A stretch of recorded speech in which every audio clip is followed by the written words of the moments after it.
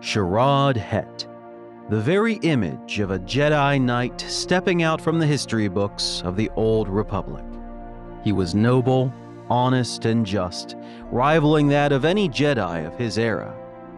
If he had but one flaw, it was love, for attachments were forbidden.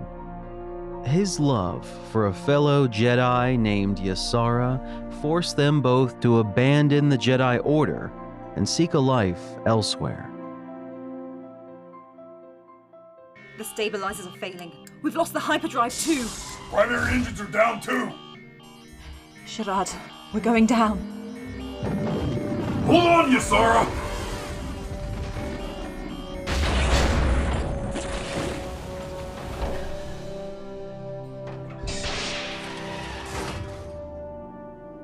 What is this place? Their ship crashed on the desert planet Tatooine, and they found themselves being nursed back to health by a small tribe of Tusken nomads. They were amazed to find the tribe open and hospitable toward them, despite their more reclusive reputation. It was not long before the pair had settled down and assimilated themselves within the tribe. Soon after, with the desert's blessing, a child was born. A boy named for his father according to Tusken tradition, A'Sharad Het. A boy. Our boy. Despite his skill with a lightsaber, Sharad had yearned for peace for the Tusken people. While conflict over resources was inevitable in the unforgiving desert, much of their suffering had not been at the hands of their environment. All too often, it came at the whim of a ruthless and vindictive crime lord, Jabba the Hutt.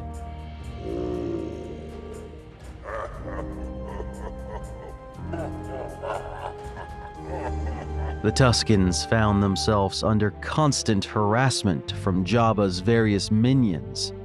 The Hutt enjoyed sending his bounty hunters to collect debts that he claimed he was owed for allowing the Tuskens to so generously live within his domain.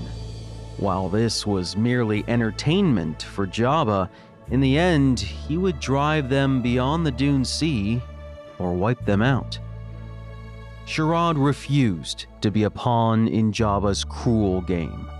Despite the fears of the tribe's elders, he stood his ground and stubbornly refused to bow to the increasing pressure from the mercenaries. When they realized the Tuskens would not give in to their demands, they began to raid their encampments, stealing the precious few supplies they possessed. If the mercenaries were in a particularly bad mood, they took something far more valuable: their lives. This became the constant shadow stalking the daily lives of the Tuskens. Sharad, still dedicated to the Jedi ideals of peace and balance, understood that their tribe needed strong defenders if they were to survive this threat. So he put his Jedi training to use and gained the respect of the tribe as a formidable fighter. Despite the Tuskens' abhorrence of technology, Sharad was able to keep his lightsabers by explaining they were holy weapons, powered by the twin suns of Tatooine. Sharad trained the tribe's young and strong to protect what was theirs. He showed their defenders how to hold their own against thieves, mercenaries, and the creatures of the desert. A'Sharad spent his childhood in the vast, scorching wastelands of the Dune Sea. Once his son was old enough to walk, Sharad turned his attention to him. He knew one day A'Sharad would grow up to be the tribe's next leader and began to impart the necessary skills upon him. In his father's shadow, A'Sharad would train in combat, leadership, desert tracking, survival tactics, and the ways of the desert and of the Force. No, A'Sharad. We do not raise our fists in anger, only to defend. For even the thugs Jabba sends are a part of the balance. This is their world, just as much as it is ours. I understand, Father. At night, he learned the art of healing from his mother. Ysara, a former Jedi healer, poured her talents into caring for the sick and wounded. While cut off from the high-tech resources on Coruscant, she made do with the desert's natural gifts and boiled bandages. Ysara taught him the names of the roots and plants and how to enhance their effects. She taught him compassion and humility and showed him that when their meager resources failed them, dispassionate logic was sometimes needed for the survival of the tribe as a whole. We only have so much to give, Ash. To give to another is to take away from the tribe and from yourself. Do so only when you must. But Mama, why can't we save everyone? We must respect the balance of the planet. The desert will claim us all eventually, my love. But it will let some of us live just a little bit longer. If we use our supplies on someone who is too old or too sick, then there won't be enough for us for when we truly need it. That is why the elders, when they have nothing left to give to the tribe, will simply walk out into the desert. They find peace in the knowledge that they are helping the rest of us survive with what few supplies we have left.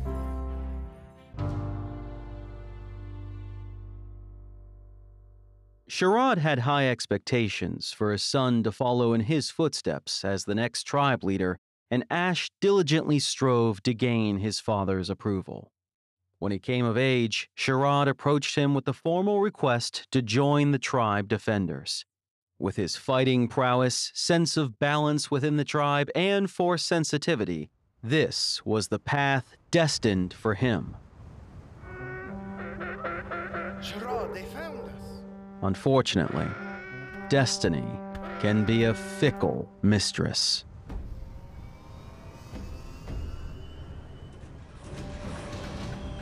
Here they come, men!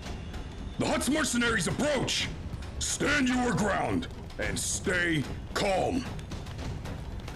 The encampment erupted into a flurry of movement, with Ysara directing the women and children into the central tents.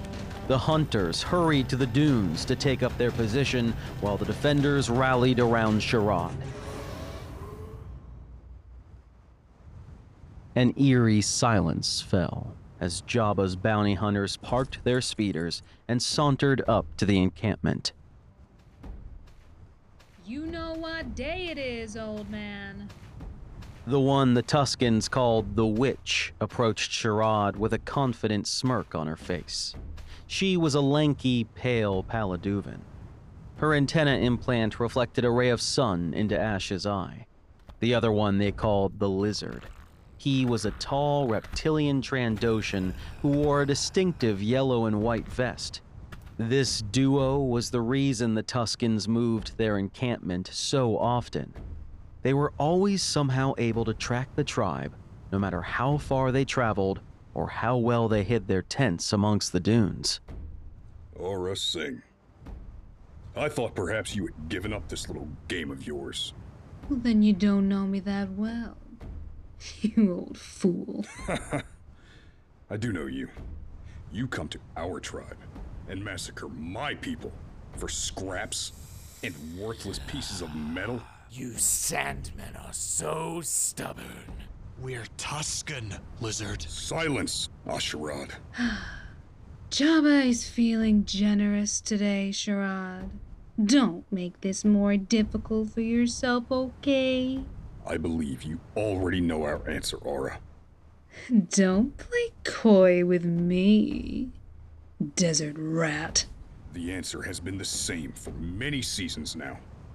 You have been asking the same question for so long that I have seen you grow from a mere child into a cold, careless killer. You backwoods sandworms don't know what's good for you. You claim we are primitive, that we lack intelligence and have no soul.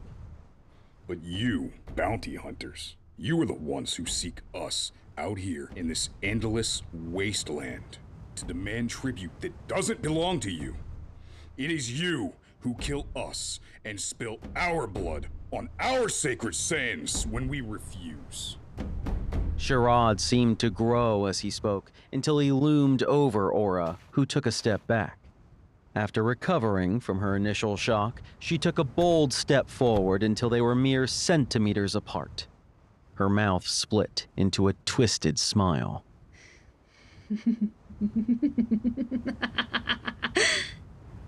Bossk.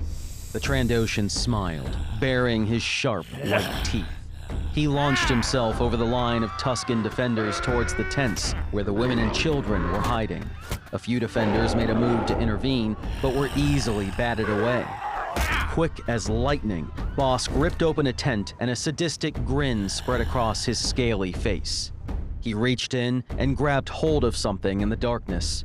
A scream tore through the air as his sharp claws drew out a struggling figure. Ash felt his knees grow weak when he saw who it was. It was Shar, one of the widows who was training as a healer under his mother. Her two children, Zafa and Karok, tried to run after her, but were held back and returned to the tent by a defender.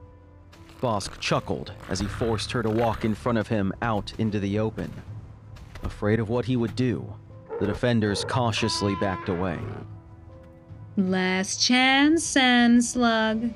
You're going to pay us one way or another. Ash's anger grew as his father made no move to intervene. Why isn't he doing anything? Even after years of witnessing his father's passive stance with the mercenaries, Ash still couldn't believe that his father would allow this to happen. Father, please. These thugs harass and punish our people. Sherrod raised his hand and silenced his son with a glance. Ash tried to speak up, but his father firmly shook his head. Now was not the time. Okay then. You've made your choice. Walking over to Bossk, Aura placed an almost sympathetic hand on Shar's shoulder.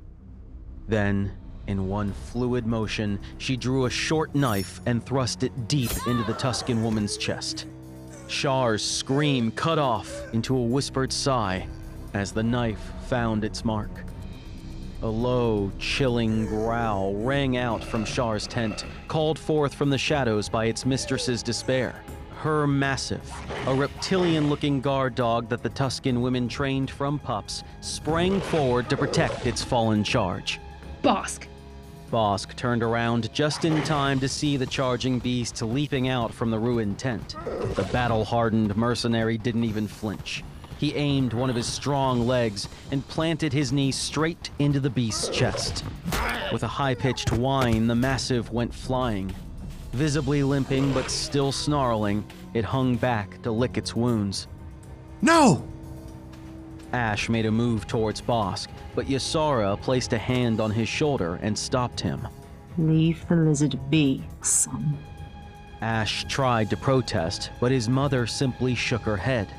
Frustrated, he turned his attention back to his father, who had taken a bold step towards Aura Singh. Go back to your master, witch. You got what you came for. I'll make sure I pass along the message. Tossing the injured woman aside, the pair stowed their weapons and strutted over to their speeders. See you soon, old man.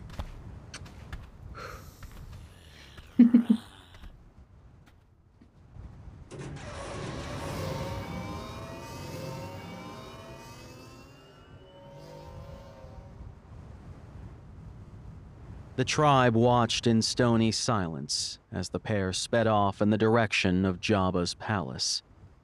When they were finally out of sight, Ysara was the first one to move. Rushing to Shar's side, she began to assess her wound. I need boiled water. Era, get the bandages. Mera, help me turn her over. Ignoring the commotion, Ash ran toward the tent where he knew her children were hiding. He felt his heart clench as he entered the remains of the tent. The wounded Massif was lying in a corner, whimpering as he ventured inside. As the dusty haze parted, Ash's eyes fell upon two trembling figures huddled together. Ash! The children sprang up and threw themselves at Ash, relieved to see a familiar face. Hey, little ones. You're all right. The bad guys are gone now. A small tear escaped his eye as he embraced Safa and Karok. Hands began to lovingly separate him from the children, even as Ash tried to resist. The tribe's storyteller, who had arrived to care for the children, guided him out of the tent and gently shooed him away. This is not your place, Asherad Head. Go to your own family. Ash stumbled back to his family's tent in a daze. As soon as he saw his father, he felt his frustrations resurface. They didn't have to suffer, Father. Shar, Zafa, Karok. They are our friends, our tribe. And you treat their lives like garbage. You know we cannot retaliate, Asherad. It would only serve to raise the Hutt's ire and bring destruction down on the rest of the tribe. Your father is right, Ash. The Hutt would just send more of his bounty hunters the next time the lizard and the witch return to us. Tonight, we will pack our encampment and find a new dune to settle besides. If we don't fight soon... Ash! No! Let us defend ourselves, Father! We have the defenders and the hunters. And we can save ourselves if we plan and fight. That is where you were wrong. This is not our land. It doesn't belong to anyone. We merely dwell upon it. We do not spill blood on what is not ours. Blood is being spilled anyway. Our blood. And it will continue to flow unless we end this. I know that this is difficult to accept, my love. If we fight back against the mercenaries, they will just stay longer, or hurt even more people. If we leave them be, eventually, they will leave us be. We move with the desert wind while Jabba's palace is chained to a rock. We will eventually be so far away, they will not be able to follow us. You're saying that we must accept a slow death. Will some just get to die sooner than others? Ash stormed from the tent, Ash! unable to look at his parents anymore. Don't leave! Come back here! Suddenly, his wrappings felt too tight, and he was all too aware of his ragged breath. His frustrations surged as he looked upon his fellow tribesmen. They were Tuskens, not beggars dressed in tatters to be casually disposed of by the whim of a tyrant. Turning on his heel, he broke into a run in search of his bantha, the tents turning to heaps of rags, tethered together by crooked sticks and clumsy stitches in his mind. His bantha, grunted as he threw himself on its back. He needed to get away from the suffocating noise of the tribe and hear the song of the desert. Come on, Oom. Let's get out of here.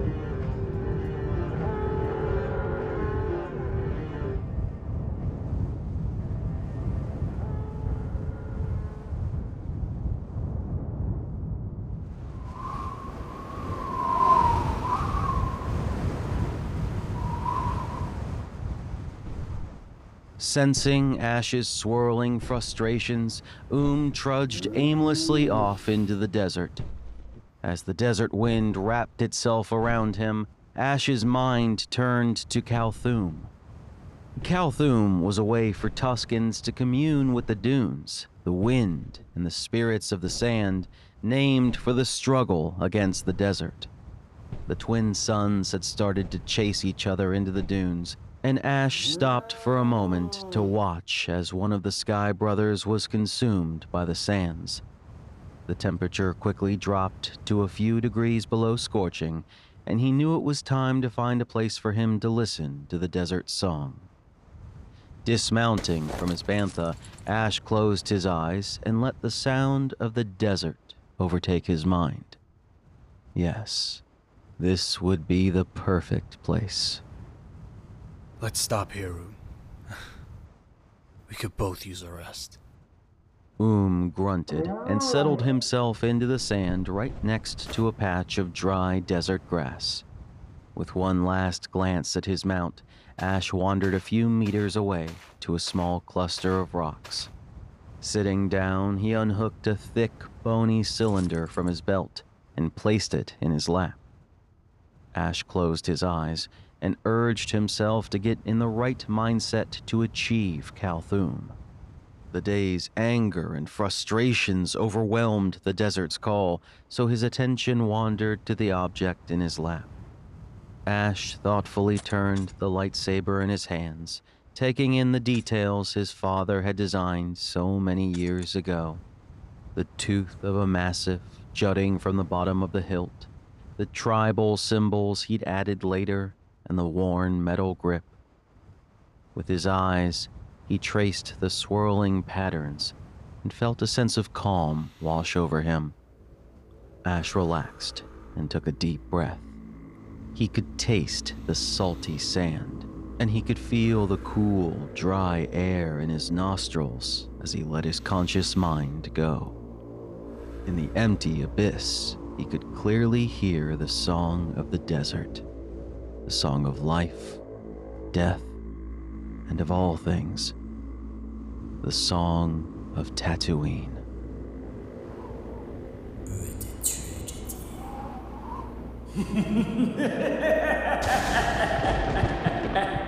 Ash scrambled to his feet and ignited his lightsaber, his green blade competing with the light of the twin suns. His pulse sped up as the song suddenly swelled and climaxed.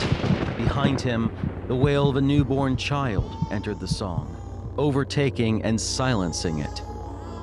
Relieved, Ash returned his lightsaber to his side. He turned around and nearly walked into a sandstone hut hidden in the sands. It's a voice ring. The song's chords suddenly became disjointed and dark, making Ash's blood run cold. In his haste to flee, Ash slipped and went tumbling to the ground. He froze as a massive explosion echoed oddly around him. A strange, cold dust swirled around him, obscuring his vision. Ash turned to see a tall humanoid man with an elongated head urging a group of fighters forward. They were dressed in uniformed white armor and were up against a sea of droids firing at them. Both the man and Ash looked back in confusion as the soldiers stopped their advance and lined up. It took them both a second to realize the troops were pointing their weapons at them. Instinctively, Ash threw his hands up to protect his face as the first bolt sang through the air. The bolt never reached him. Ash found himself in a strange, frigid tunnel. He was surrounded on all sides like a cave, but its walls were made of durasteel instead of rock. Artificial lights lined the roof, marking his way down this endless tunnel. Ash pushed on. The desert song suddenly stopped, and he felt his stomach drop. Turning around, he saw two figures facing off in a lightsaber duel in the distance. One was a dark, towering monster, intimidating and oozing malice with an angry red blade. The other was a simple old man who radiated light and hope as he confidently wielded his blue lightsaber. Ash's heart stopped as the old man paused, raised his blade, closed his eyes, and welcomed the inevitable. No! The vicious red blade swung down, but the old man was gone. All that was left was a crumpled pile of clothes and his lightsaber.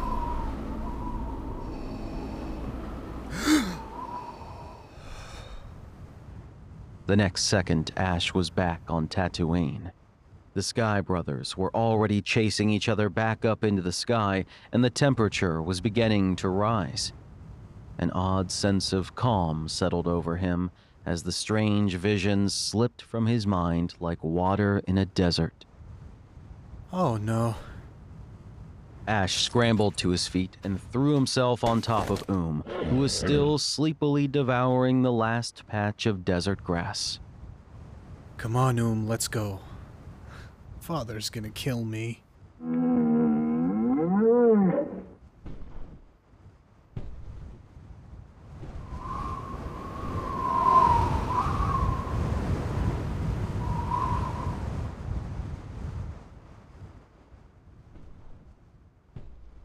Ash's loyal bantha drowsily broke into a gallop as he raced back towards home and the promise of better food. Ash tried to get to slow down and stop so he could scan for the tribe's new location, but the bantha refused. He had almost resigned himself to wandering until he saw a cluster of tents on the horizon and a waft of smoke from the cooking fires. By now, the bantha had slowed to a lazy waddle. Ash took in the sight of his tribe's encampment with a renewed appreciation. Then, he spotted the speeders. What? How could they be back already? Ash urged his bantha back into a healthy gallop. As he arrived in the encampment, he could see that in addition to the witch and the lizard, another mercenary had joined them.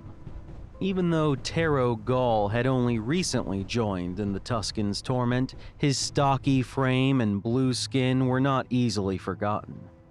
Leaving with the rest of the banthas, Ash wandered into the encampment towards the crowd that had drawn itself near his family tent. Aura and Bosk had their weapons drawn, keeping a watchful eye on the crowd while Taro Gaul concentrated on a kneeling figure at the front. We already paid in blood, witch. These demands are unacceptable. Like sand, Ash slipped through the crowd for a better vantage point. What he saw froze the blood in his veins. Mama! No! Ash made a move towards the kneeling woman, but Taro Gaul was faster. A wild shot rang out, and he fell backwards, clutching his leg. The bolt had merely grazed him, but pain still sent him crashing to the ground in an undignified heap. Stubbornly, Ash tried to stand. Before he could fall again, two pairs of steady hands caught him and held him firmly in place. Big words, old man. She's your mate, isn't she? Oh. The desert will claim us all, eventually. Bounty hunter. Brave. And beautiful. I wonder. In a swift motion, Aura Singh tore off Ysara's mask. The twin suns looked scornfully down upon her shame. Ash echoed the stunned gasp that chorused through the crowd. Though color rose in her cheeks and tears threatened to fall, Ysara boldly stared down her tormentor. Her continued defiance meant nothing to the witch, as her eyes were locked on Sharad's expressionless mask. Such a beautiful desert flower shouldn't be hidden from the world in these, filth-covered rags. Ash watched in horror as Aura dragged his mother to her feet by her chin and pressed her lips against her mouth. Ysara seemed to crumble into herself the longer the kiss dragged on. Finally, having her fill, Aura broke away, but forced Ysara to look at her, savoring her shame and embarrassment. Delicious. Look at your husband, little flower. Will that proud savage take you back now? After all, he's such a stickler for the rules. Laughing to herself, Aura tossed her away and let her slump onto the sand. I'll take that. Aura grabbed Ysara's discarded mask and made her way back to her speeder.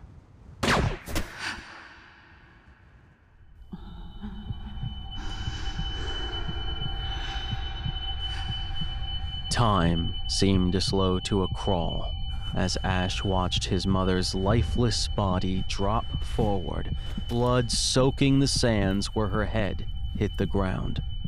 Through the haze of his shock, his brain zeroed in on the sound of Terogol's cackling laughter as he holstered his blaster. No! In an instant, Ash's mind felt clear. The Force welled up within him and burst forth with a fury. The Tuskens holding him upright went flying backwards, but Ash stayed upright. All around him, the Force pulsed and sang, blocking out his pain and calling his lightsaber to his hand ignited. Somewhere in the distance, Ash heard his father calling out to him, but he pushed it from his mind and took a staggering step forward. Letting out another anguished cry, Ash reached out with the Force. Terogol shrieked as he flew backwards and was dumped harshly at Ash's feet. Trembling, he peered up at the dark shadow above him. Mercy! No, please, mercy! Ash savored the feeling as another wave of black rage rolled through him. It centered him and gave him clarity. What a pathetic way to greet death. The desert had no mercy. In one swift stroke, he drove his lightsaber through Terogol's chest, a Tusken war cry on his lips.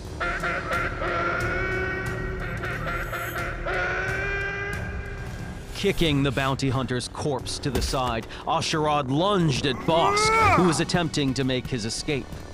Even with the aid of the Force, his rudimentary skills were no match for the monstrous Trandoshan. A scaly hand caught his neck and slammed him down hard onto the sand, knocking the lightsaber from his hand. Ash put up a fight, but Bosk pressed his foot into his back to prevent him from moving. In a frantic struggle for air, all of Ash's anger evaporated like water under the scorching suns. Stars burst in front of his eyes as Bosk squeezed harder. And now, you miserable old man, your precious son will die too. Ash gave out one last strangled sob as the darkness started to overtake him.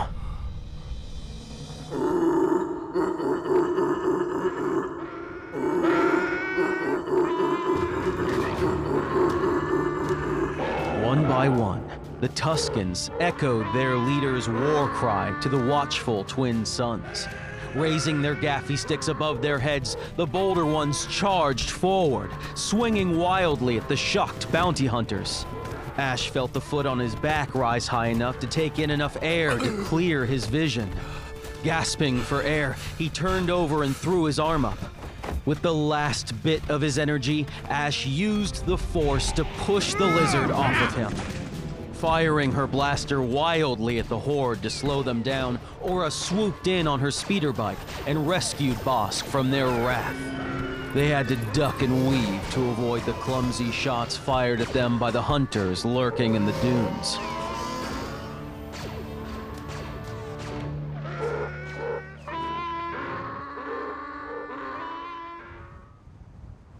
The Tuskens celebrated their momentary victory as they watched the speeder vanish over the dunes. Now that the excitement had worn off, Ash felt exhausted and empty. His wound had stopped bleeding, but the pain had slowly started to make itself known again. Turning to limp back to the healer's tent, he caught sight of his father. Kneeling in the sand, the proud leader was cradling his wife's body. Father. Sharad didn't seem to hear him. As Ash grew closer, he saw him lovingly brushing the sand from her cold cheek, her ugly mortal wound hidden from sight, as he pressed her face to his chest. A strange, low moan came from his father that stopped Ash in his tracks. The scene before him awoke a memory. Listen to your father, Ash. Violence only breeds more violence. The bounty hunters are going to come back in force if we retaliate. The desert will reclaim our tents, and it will be like we had never existed. All that we loved would be gone. I'm so sorry. Father, I should have listened to you. Now they'll come for us, and I'll be the reason we're wiped out. Ysara, I'm sorry. You would still be with me if I had not so stubbornly clung to my ideals. Our son was right. Ash stood frozen. His father thought he was right. I will defend our tribe. Truly defend them. In your memory, my love. Sherrod tore off her necklace and gently lowered Ysara to the ground and slowly began to cover her with sand in the Tuscan way. She would be buried where she fell. I will keep you with me, always. As his mother disappeared forever into the desert's embrace, Ash reached out and placed a comforting hand on his father's shoulder. He was rooted to the spot in shock as his father rose and pulled him into a fierce embrace. We will not stand back and watch any longer. Sherrod released Ash from the embrace and looked down upon the necklace in his hand. It was a thin strip of leather upon which Ysara had strung random beads and pieces of bone Ash had found as a child, everything polished smooth by the desert. Still supporting his son, he turned to address the expectant crowd. No longer will we stand and watch our families be slaughtered like animals. If that vile hut means to bring a fight to us, we will be ready. A sense of pride and purpose welled up in Ash's chest. Calling his fallen lightsaber to his hand, he ignited it and held it high in the air.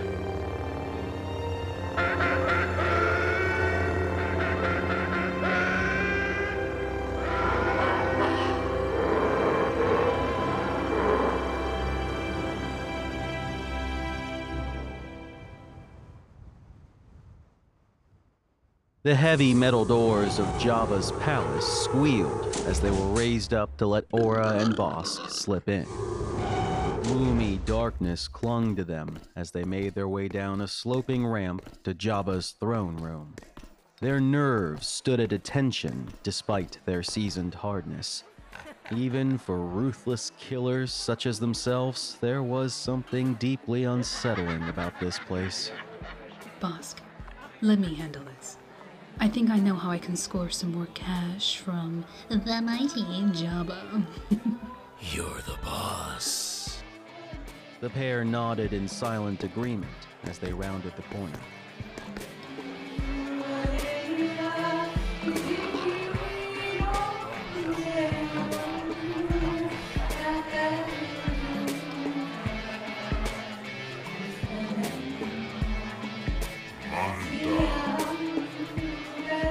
Mindful of the hidden trapdoor in front of Jabba's flat, unimposing dais, the two bounty hunters slowly approached the massive slug-like hut and his translator droid. Aura tossed Ysara's mask at the foot of the dais. With her other hand, she brought up her mercenary's puck and activated it. The hazy shape of a female Tuscan appeared in the hologram. We did what you asked. Their chiefess is dead. Kankiota, Artisa Arhi. The mighty Jabba notes that you are without your third companion. Her son wasn't thrilled with her death, and Tarogal was too stupid to get away. Ugh, idiot. Getting killed by some kid. Some bounty hunter he was.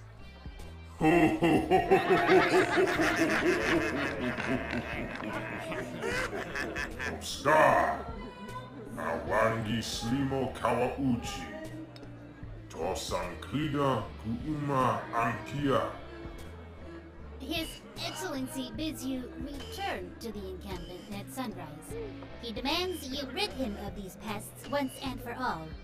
Jabba is prepared to pay you 1,000 credits for each head you bring in.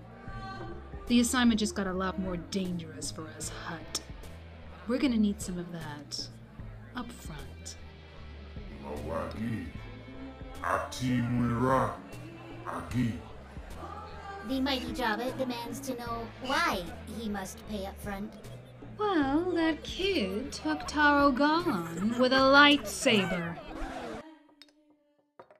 Anyone else want to take his place? The crowd of eager bounty hunters that had gathered seemed to melt back into the darkness. See, even this bunch of Tatooine's finest are afraid to go up against a lightsaber. If we're going to be able to hire a crew, we're going to need some of that cash up front.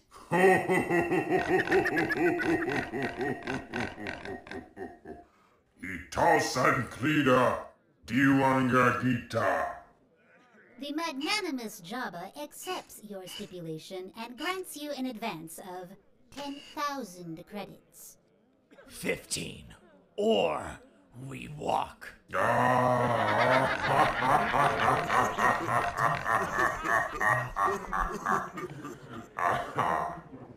Entin Krida, Mijawan Jagu. Bib Fortuna, Jabba's Twi'lek major domo, stepped forward and handed Bosk a bag of credit ingots. The Trandoshan quickly counted through it and nodded at Aura. It's all here. Good. Nice doing business with you, Jabba. Aura threw a casual wave at Jabba over her shoulder as she and Bosk sauntered out of the throne room. The Tusken's fate was sealed.